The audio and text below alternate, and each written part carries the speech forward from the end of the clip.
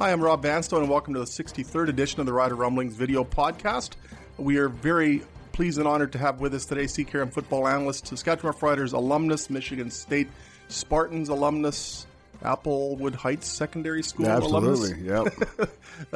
Luke Mullender. Did they wear green too at Applewood Heights? No, we wore red and blue. Oh. Yeah. Well, you grew out of that pretty quickly. Yeah, pretty quickly. Yeah. Thank you so much for joining us today, Luke. It's great to have you with us. Oh, it's an honor, man. And that intro music, it's like there's breaking news somewhere. And, Is it? It turns out it's your podcast. That's sick. Great. It sounds like the old ABC Nightline. Yeah. I keep waiting for Ted Koppel to come up, but unfortunately, it's me, and it goes downhill from there. But you're here to save the program, so thanks, Luke. There's a lot of pressure on you right now. Appreciate the invite, man. I'd like to start off by paying tribute to and expressing condolences to the family and friends of Hugh McKay. He was with the Riders for 21 years. I just want to make sure I got the title right. Manager of Facilities and Stadium Operations. Hugh did so many things with the Riders and did them all with a smile on his face. He passed away suddenly a few days, right before the Montreal game, not long before the Montreal game. And just a shock to everybody in the organization, everybody who knew him. Just a absolutely funny, personable individual. Anything you'd like to say about Hugh? It was an absolute shock. You're right. I think that most of the riders found out, or the guys that were in Montreal at least found out probably a couple hours before the game. I know I found out when I walked into the stadium and one of them sat me down. I was like, hey, just before we get rolling here, I want you to let you know that Hughes passed. And man, he was such a good dude. And you're right. Everybody knows him for like the fact that he knew every single detail of both stadiums, like the back of his hand. But I got to know Hugh after my football career a little bit, especially with my dealings with the F Troop, who are all a bunch of great guys. They do so much work that goes unnoticed and unthanked within every stadium event, especially the football games. And Hugh was just a great dude, man. Everybody loved him. He was always there to try to provide a solution for whatever was going on or whatever worry somebody had. He was so easy to talk to, and just to me, he exemplified people in Saskatchewan. Just a hardworking, nice, just cool dude, and it was sad. And I'm a little bit. I'm saddened. In no way am I saddened as much as the organization is. I mean, those guys spent so much time around Hugh. And so, you have to support, again, the friends and the family of the man. But, it was a sad day. And, surely just moving forward, it'll be tough without Hugh. Yeah. I can't think of a time, even if it was just, we were passing one another. There'd always be a quick comment back and forth, and we'd always be chuckling as we went in different directions. Even if it was just a 5-second hello, Hugh McKay made your day better just by having that brief interaction. Yeah, he's one of those guys that would literally try to say that he wasn't doing anything. He'd be like, "Hey, what's up, Hugh?" And he'd be like, "Oh, well, just trying to avoid working hard." And but he was saying that in jest because how hard he did work. He's patching up Taylor Field at the time. Yeah. He would say that. Meantime, he was shoveling crap. Like he was that dude, and he's going to be missed. Yeah, so to Hugh's family and friends, just a real loss and just a tremendous guy. I wanted to make sure right off the top that we acknowledged Hugh McKay and just such a great guy. So, absolutely. Not an easy segue turning from that to football, but that's ostensibly why we're here. Rough Riders are coming off a 17-10 victory over the other team, of which you were an alma mater. Yeah. The Montreal Alouettes. 42 minutes plus before the game was called. There's been a lot of talk about whether that game should have been called when it was. They waited an hour after the thunder and lightning delay, and then an hour and maybe a couple of minutes, and then that was it. Yeah. And you were interviewing coaches and players. Yeah. It was a quick turnaround. Yeah. What did you make of all that? Oh, it was weird as a broadcaster because you really didn't know how to end the show or how to even go through sort of the delay. Like, for instance, that long delay in Mosaic this year at home, it didn't matter how long it was because you knew the game was going to continue at some point, or they would figure out something because it was the first half but here it was the end of the third quarter. You knew they had changed the rules at some point. And you knew that if it stayed like that, and it probably was, because we kept hearing from the stadium guys who were walking in, yeah, this isn't going to go on, guys. Like, we've never seen this much red and yellow on the radar maps, and I've been here for 22 years, things like that. And I've never seen it like this. So it was just weird. But me, I always try to put myself back in my old football cleats. And I don't know how I would have been cool with the W as a rider. I would not have been cool with anything as an Alouette at all. But I kind of felt like we should have been given a little bit more time to wait, because it didn't seem like, I get it. Like, I get the player safety. I get the fan safety for sure. But 1 hour seemed like a very short time to wait, especially, again, from being in former cleats. Oh, it was 7 points. Like, I tweeted it. I felt like the last 3 minutes of that game were going to be awesome. I felt like the game was going to totally change pace. I felt like Montreal was going to be forced to start going to the air a lot more, and by doing that, they were going to stop trying to disguise things that they were doing, and they were just going to have to. And the riders, they were going to get in a position where they were in a question. Okay, do we continue up with the pressure package that we have, or do we drop back in zone and make the quarterback that's in there just complete passes? I felt like we were going to see a change of events, and I was excited about it. But unfortunately, we just weren't given that. And that's, from a player, what you're so disappointed in. I remember being involved in a game in Calgary. You'll probably remember it, where we ended in a tie after 2 overtimes. I remember feeling sick. Like, there was, because you're just in this. That was over John Chick was good for roughing the passer against Henry, right? Yeah. You only get 18 opportunities as a professional athlete in the CFL. You only get 18 opportunities to put something on tape.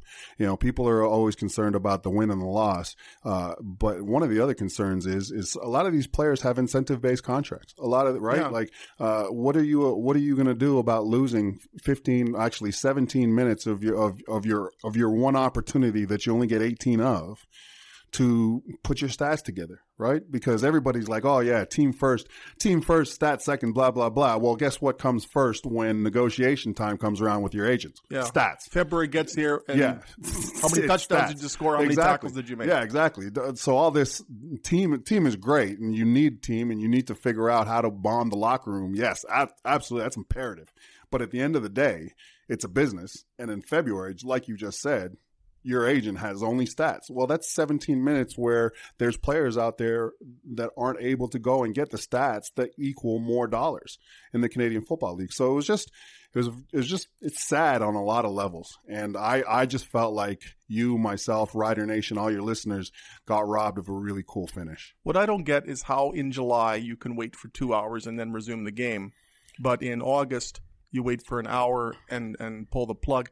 Should the league – I understand what's in the new protocol, but given that being done, should the league not make sure that it is seen to be doing everything possible to get that game in? Absolutely. I once sat through a rain delay at Yankee Stadium that was like 2.5 hours. I read most of a book, but then the game resumed. I said that on air.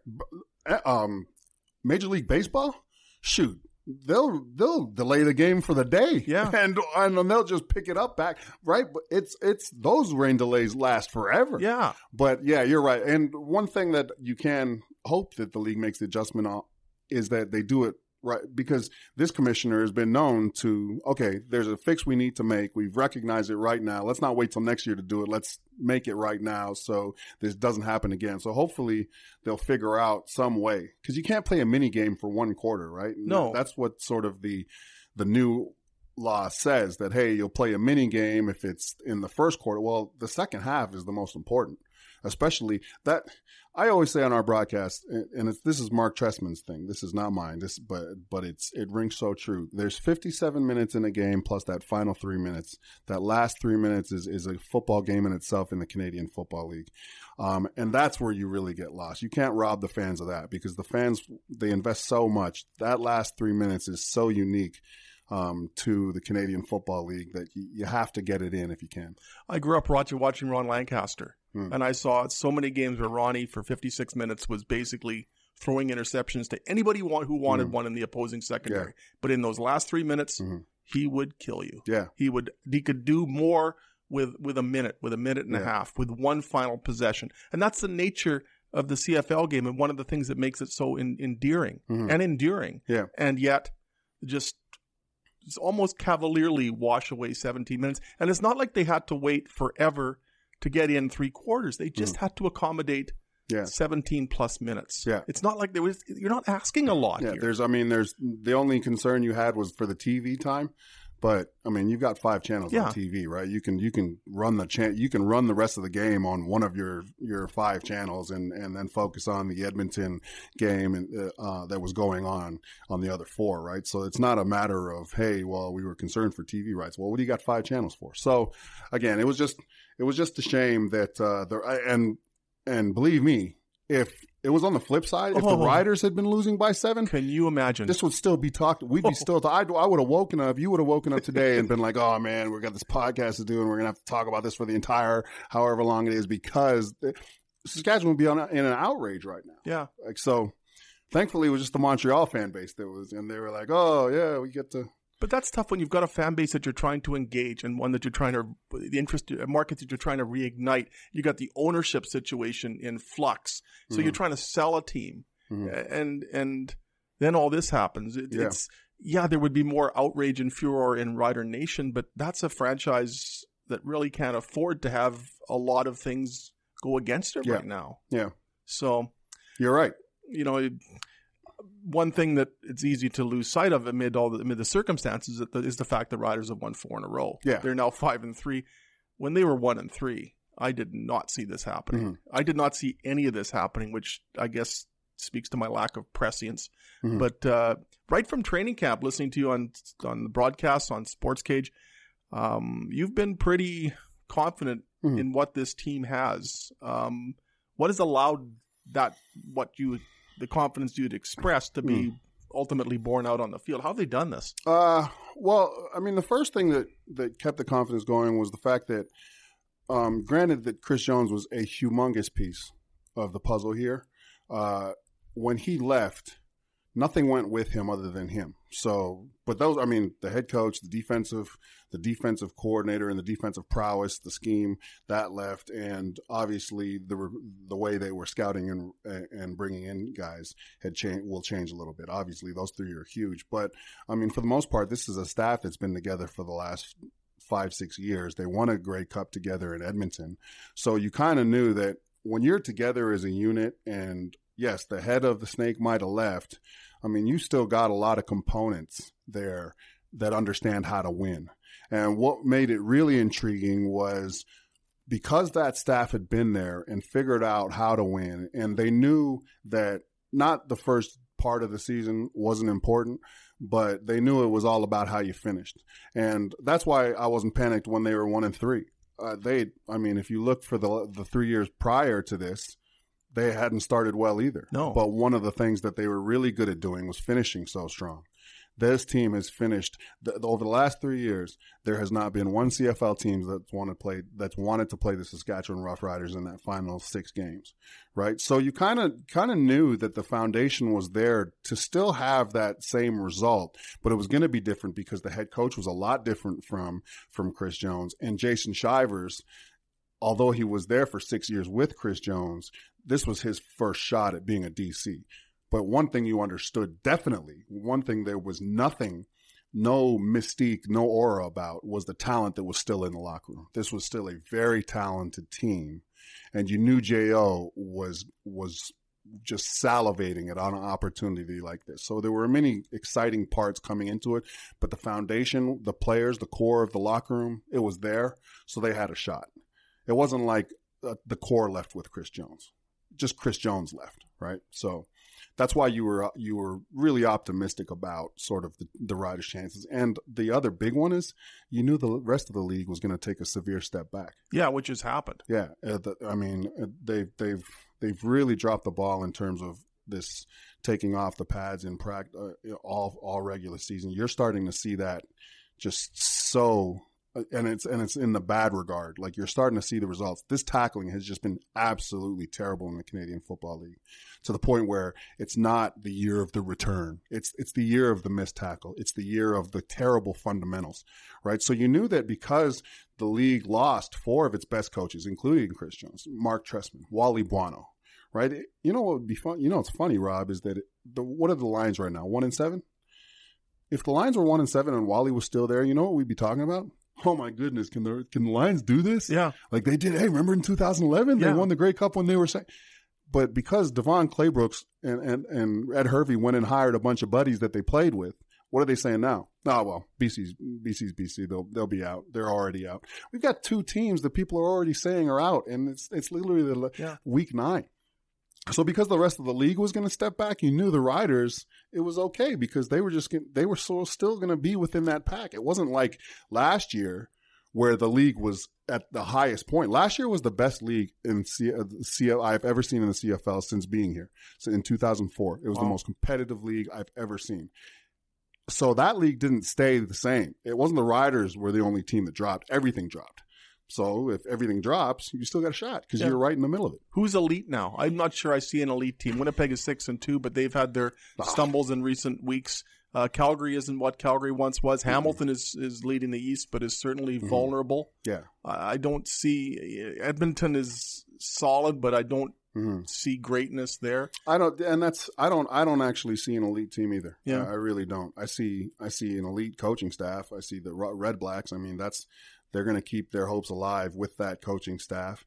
I see Calgary's coaching staff. If you ask people around the Calgary organization, when they lost Devon Claybrooks and had to replace him with Brent Monson, there were some people that were like, "Oh, we might be better." Yeah. Because apparently Brent Monson was the guy that was really helping Devon Claybrooks. I mean, you look at his experience; he's a guy that's been there for a long time and done a lot of good things. So, I mean, you're right. There is no real elite team. You can tell. I mean, there's teams struggling right now. I mean, look at how BC's struggling, okay? And their response so far has been to trade Devon Coleman for Sean Lemon. That'll do it. What that tells you is, well, where's the talent? If there's no talent coming into the league, if there's no talent coming into the league, because if we're reaching back and going for Sean Lemon, who, by the way, it wasn't playing because Corey Chamberlain didn't like him. If you look at him on film, he slowed down, right? But if we're trying to up our chances by getting Sean Lemon instead of, if there's maybe they just bring him in there just to be a guy in the locker room to bring some experience, and there's this young stud that they're waiting. That's what you're hoping for, but I doubt there is. But they've had problems on both lines all year, and they persist in front of Mike Riley. They gave Riley a bit better protection against Hamilton on Saturday, but it's still not a great offensive line. They keep trotting out the same group, and the defensive line has just been a sieve all year. What has changed? And you know as well as anybody, games being decided on the line of scrimmage, and both lines of scrimmage for the Lions are just below average, and hence the results. It's funny because you don't always want to go back and point the finger at coaching, but I mean, there was a time, I think 3 games ago, where BC got so frustrated with the inability to block from Mike Riley, where their offensive linemen just started cut blocking like every play. Like it was 2001. They were literally cut blocking all the time. And you're looking at Brian Chu, and I'm like, you know what? That would have been Brian Chu's response when he was a player if he was struggling with somebody, is to start cut blocking. But that's what coaching isn't. Like, it's not, okay, what would I have done if I can't block a guy? Well, I would have cut. Hey, guys, we should all start cutting. Let's start deep cutting. No, it's, okay, what am I not getting out of Figueroa?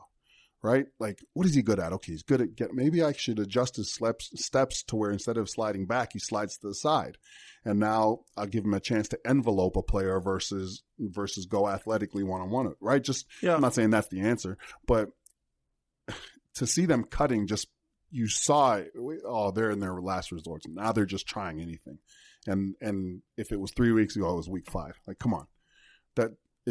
You got to do better. I keep thinking of George Cortez in 2013, and granted that offensive line they had that year was tremendous, but how often did they go with a tight end or 2 tight ends? And they would build in max protect for Darian, and Darian would have, okay, pick your target. Do you want Chris Getzlaff? Do you want Weston Dressler? Do you want Taj Smith? Do you want G-Roy? Do you want Rob Bagg?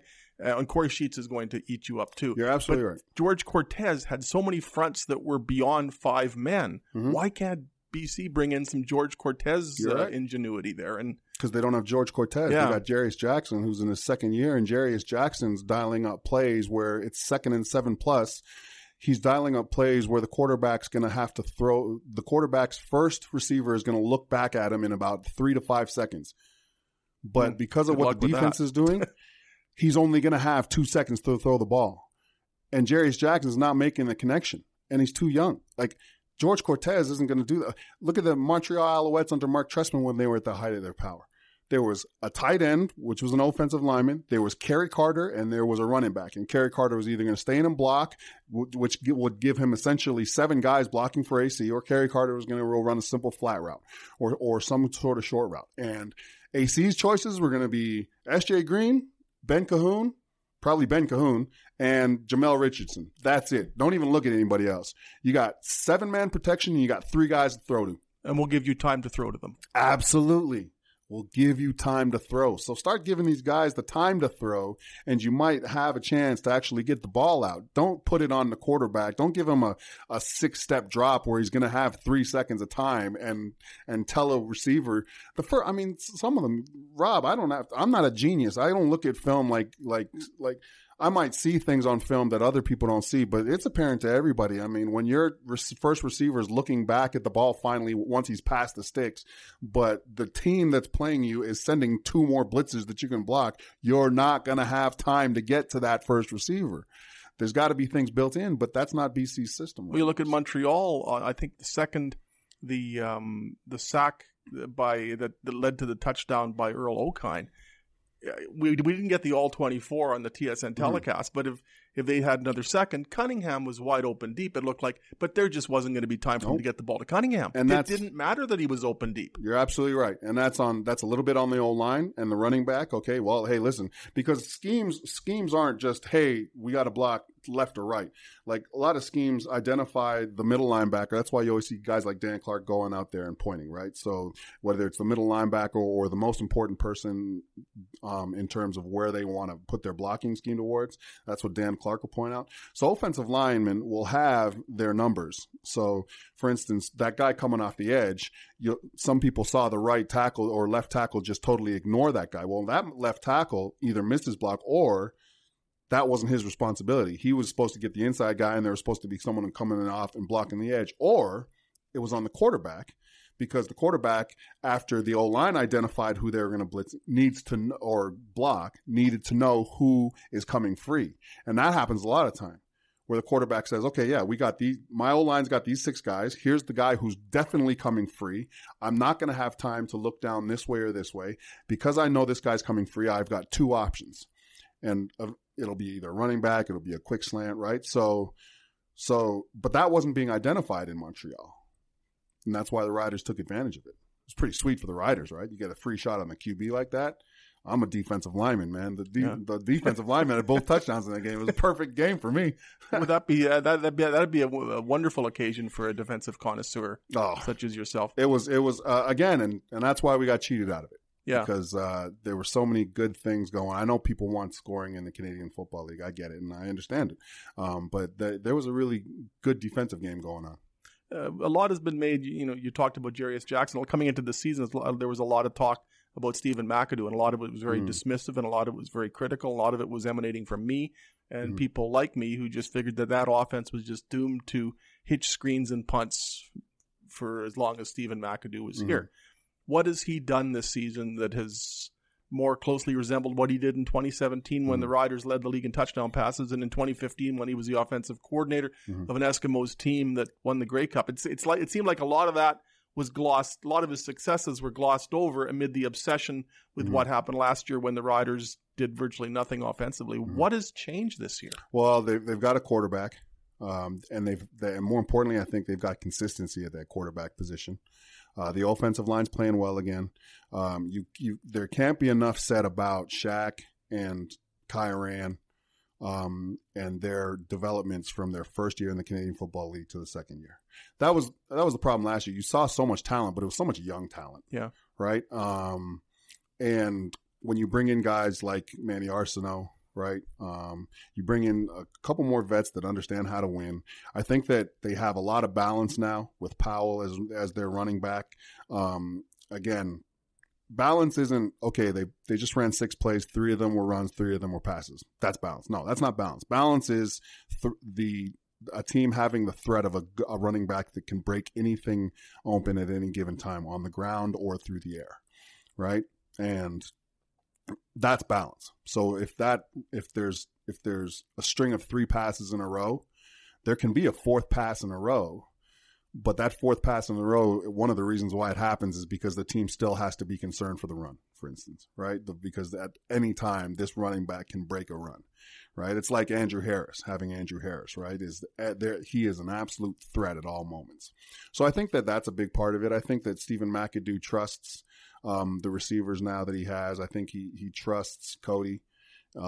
That's evident, right? But again, I think that there's balance there. There's the development of the young talent that's maturing and stuff like that, and it's all sort of mixed in this little pot, and the soup's on, right? And it tastes good right now. Well, you can't eat soup anymore because you're a responsible eater.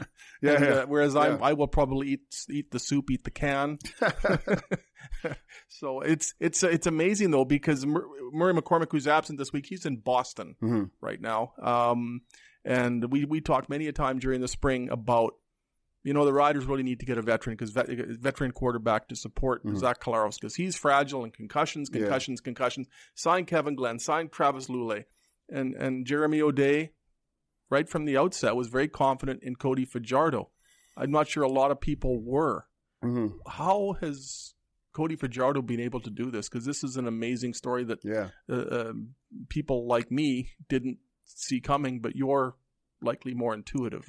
Well, I mean, quarterbacks especially. First of all, Cody Fajardo's had a fantastic opportunity to learn from some really good quarterbacks. Yeah. He's been in systems with Ricky Ray. He's been in systems with Mike Riley. Like he's been with Lulay. He's been with a ton of good quarterbacks. You look at him, he's been primarily a goal line quarterback, but then you look at the rest of the quarterbacks that are greats in this league now. Riley, Bo Levi Mitchell, I mean, Matt Nichols, love him or hate him. Those are all guys that had to sit for a while and watch the game and learn the game. And when they got their opportunity, then they went out and made those plays. And Cody's done a good job. You can tell he's learned a ton from the guys he's been with.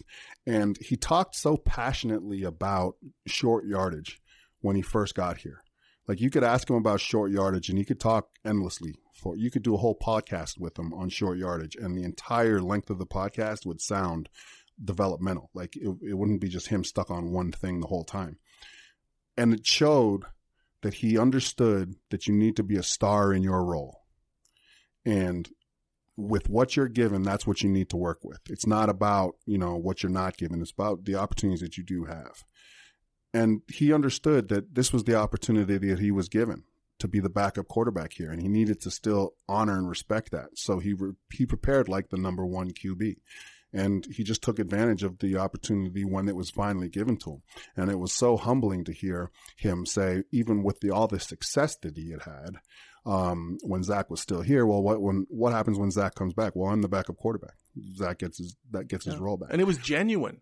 It was, exactly. And it's because he understood where he fit, right? But now that he's the number 1 quarterback, bar none, there hasn't been this nervousness about, okay, now it is my team. Now there's no excuse. No, he looks like he's gone out and he's enjoyed it because he understands the process. And you don't understand processes like that if you don't get in rooms with guys like Ricky Ray.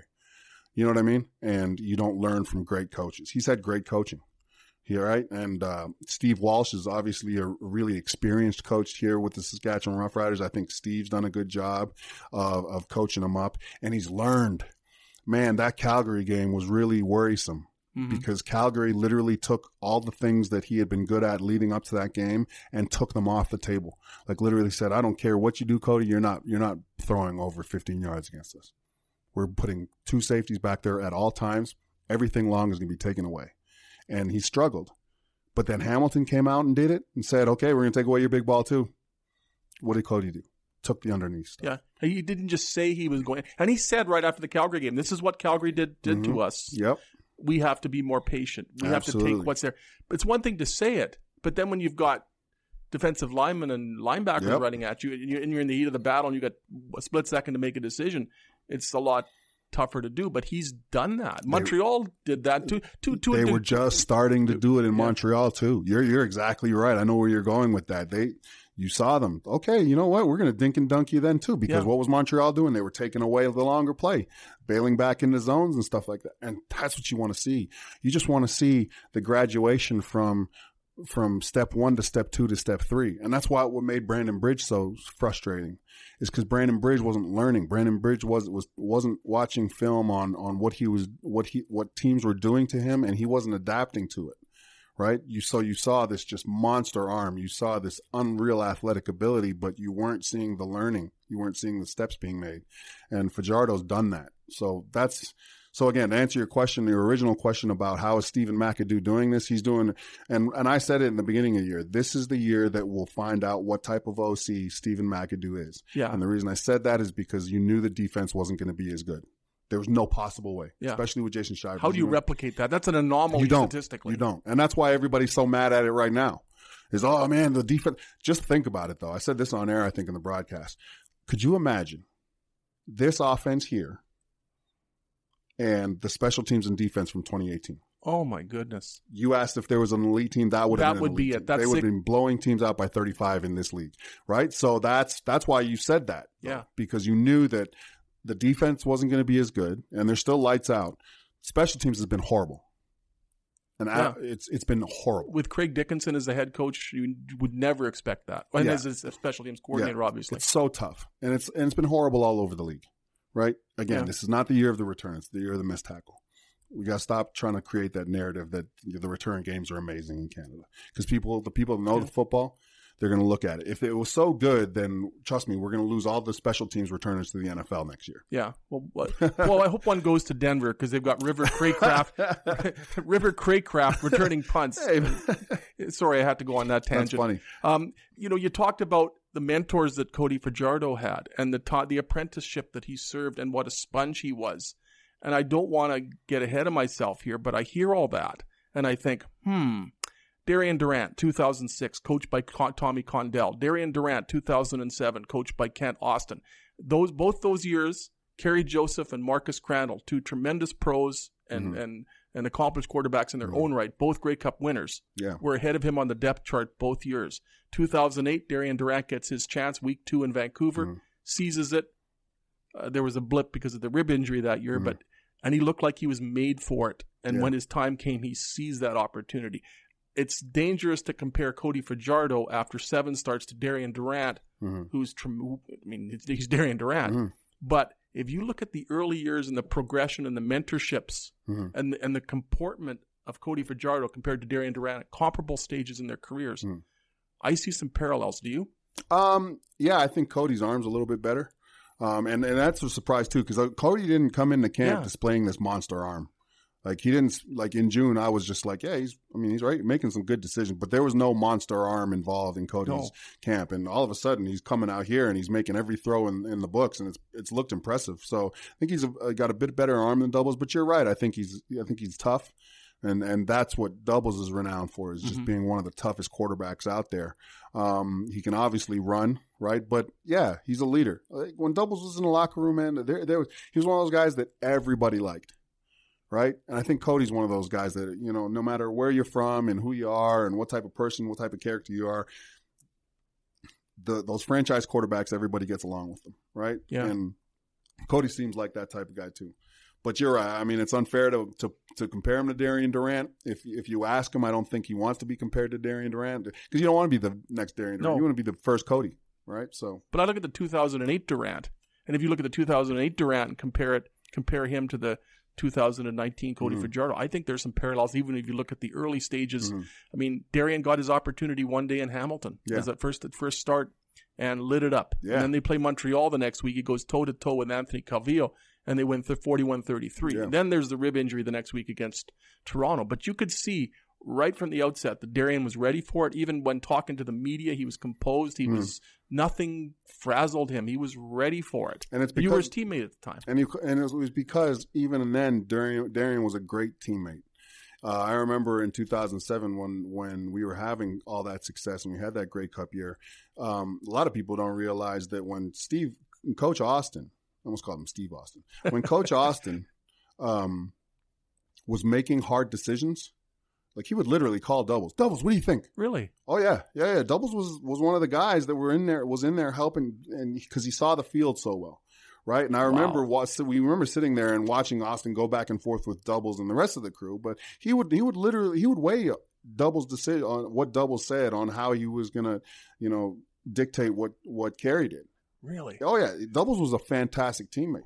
He got up there in 2007, right before the Grey Cup, the night before the Grey Cup game. And Coach Austin basically gave the team the floor. Anybody who wanted to get up and talk, got up and talked and just let their heart pour. It was one of the best things that we've ever done. But you know what? Darian got up. Still the third string quarterback. Double stood up. And you know what he said? He said, we need to win this for KJ. And he went over the things that he learned from KJ. He went over the things that what made KJ so special. He went over the things that what made the team so special. And right there, we were watching him, and me and him were boys, but I was like, man, yeah, that's why he's going to be special, right? Man. So, yeah, and you're right. I think you see some of those in Fajardo. The way he talks to the media, it's not one of those fronts. I know a bunch of guys. I've seen a bunch of guys that talk to media one day and are total opposites. When they're not talking to the media. Not Cody. You could tell that's genuine. I'm in the mood today to compare people to legendary Rider quarterbacks. So I'm going to compare you to Ron Lancaster. And hear me out. Hear me out on this one. Yeah. What size is the size? When Ronnie did work for CBC doing color, and his test was always, does Bev understand? His wife Bev understand what he's talking about? Because you've got to take a very complex game with 24 moving pieces within 3 or 4 seconds and explain it to the layman. And that's, to me, virtually impossible to do. But Ronnie would try to make it comprehensible to the average fan. And after every broadcast he did, he would phone his wife, Bev, and say, Bev, did you understand what I'm talking about? I'm not saying this to demean Bev, but she's an average fan. Yeah. And if Bev understood what he was talking about, then he felt like he'd done his job. What I really marvel at with what you've been able to do in such a short time at CKRM is take this game without the benefit of visuals. You've got to describe this on the radio, unless you're on Channel 7 or the Rider website. But you've got to take this complex game and explain it to people without the benefit of a pen and paper, without the benefit of a whiteboard, and make people understand it like Ronnie was able to make it comprehensible. And there's times many times I'm listening to CKRM, whether it's the pregame show or the sports cage, and it's like, I can see this unfolding. I know what he's talking about, even though I don't have it in front of me. How do you boil it down like that? Because I don't know how you do it. I think it's just tremendous. Well, A, thank you. B, and I'll be honest with you. I'm not entirely sure. I just know that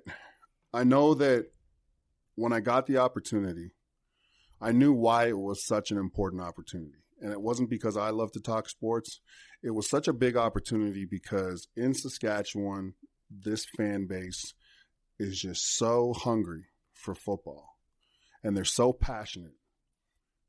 So you knew that whatever you did say, you better be able to make sense of it. You better be able to actually have that really be true, because they were going to listen.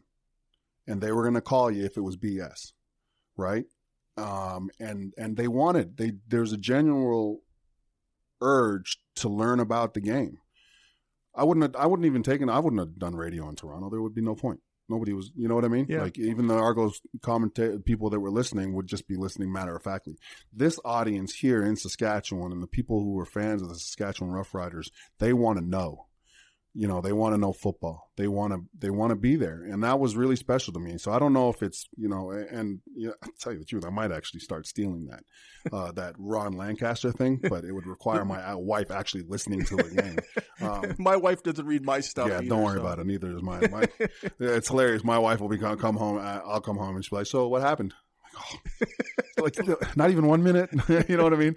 But that's why she's my wife. I love it, to tell you the truth. But yeah, it was never like, hey, you have to dumb it down. Even though you do a little bit, I felt like dumb it down would be disrespect. I just look at it as a huge opportunity to give back something to an audience that gave me so much.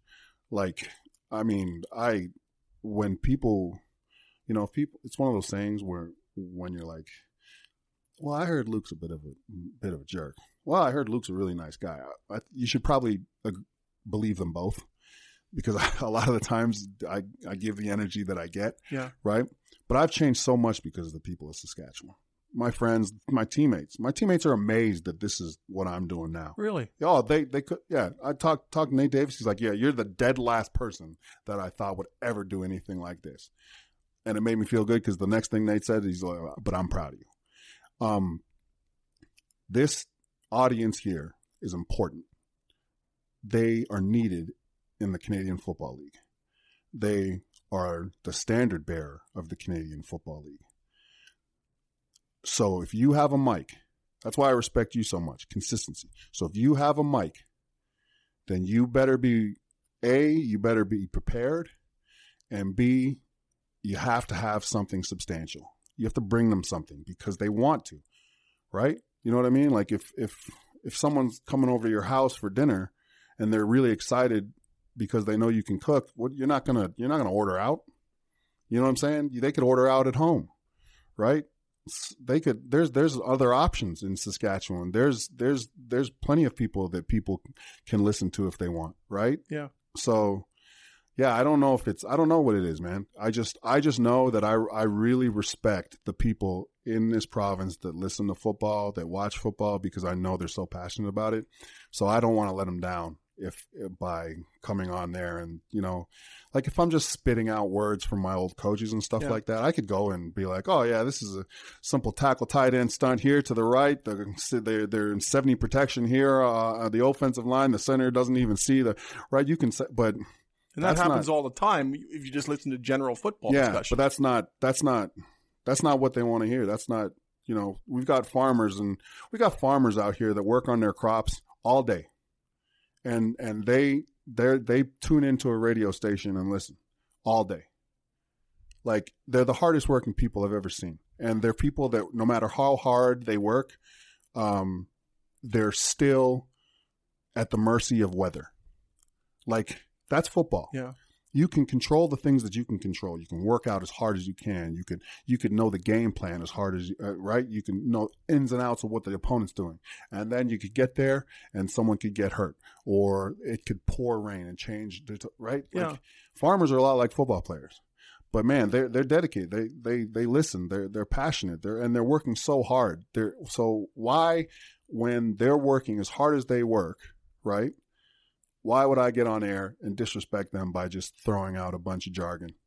You know what I mean? And I just feel like I wouldn't be taking it seriously. I feel like I wouldn't be bringing anybody anything that they might like or, might make them think about the other side of things. Like, right? I know about as much about football strategy as I do flying a 767. Mm-hmm. I've been watching the Riders since, this is my 50th season of watching the Riders with some degree of interest. Mm-hmm. I'm obsessed with this football team, but I don't pretend to understand the X's and O's. And when I do try to pretend that's when I get burned. Mm-hmm. And that's why I make a point of listening to what you do, because I feel that whether you're on the air for 5 minutes or just between a play or for a segment with Derek Taylor, I'm going to learn something when I'm listening. I'm going to learn something about the game. I'm going to learn something about the way this team is trending, what it needs to do, what it's doing well. And I figure I'm not doing my job if I don't listen to you doing your job. Yeah. Well, that's the thing, right? I mean, I feel like, I heard one of the NBA analysts say this, but our job is to analyze, not antagonize. Mm-hmm. And I feel that there's some people get it confused where they think that they're portraying themselves. Like, they think that people are there for a character. No, people are there because they love the Saskatchewan Roughriders, right? And they love football.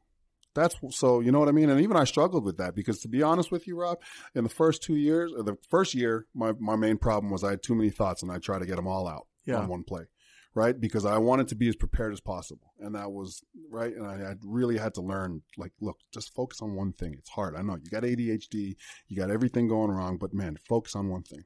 And the second year, I really felt like there was times where I would, not on purpose, but subconsciously take on the character of my favorite color analysts, like John Gruden, Troy Aikman, you know what I mean? Charles Davis, Mark,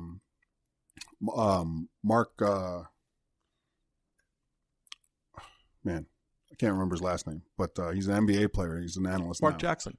Yeah, I don't know why I couldn't. Mark Jackson, right? And then, so now, this third year, I've come in, and one of the only things I have on my roster and note things is a phrase that Coach Echeverry taught us and ingrained in us in 2009, 2010. Be yourself, everyone else is taken. Right? So that's, I think, is helping.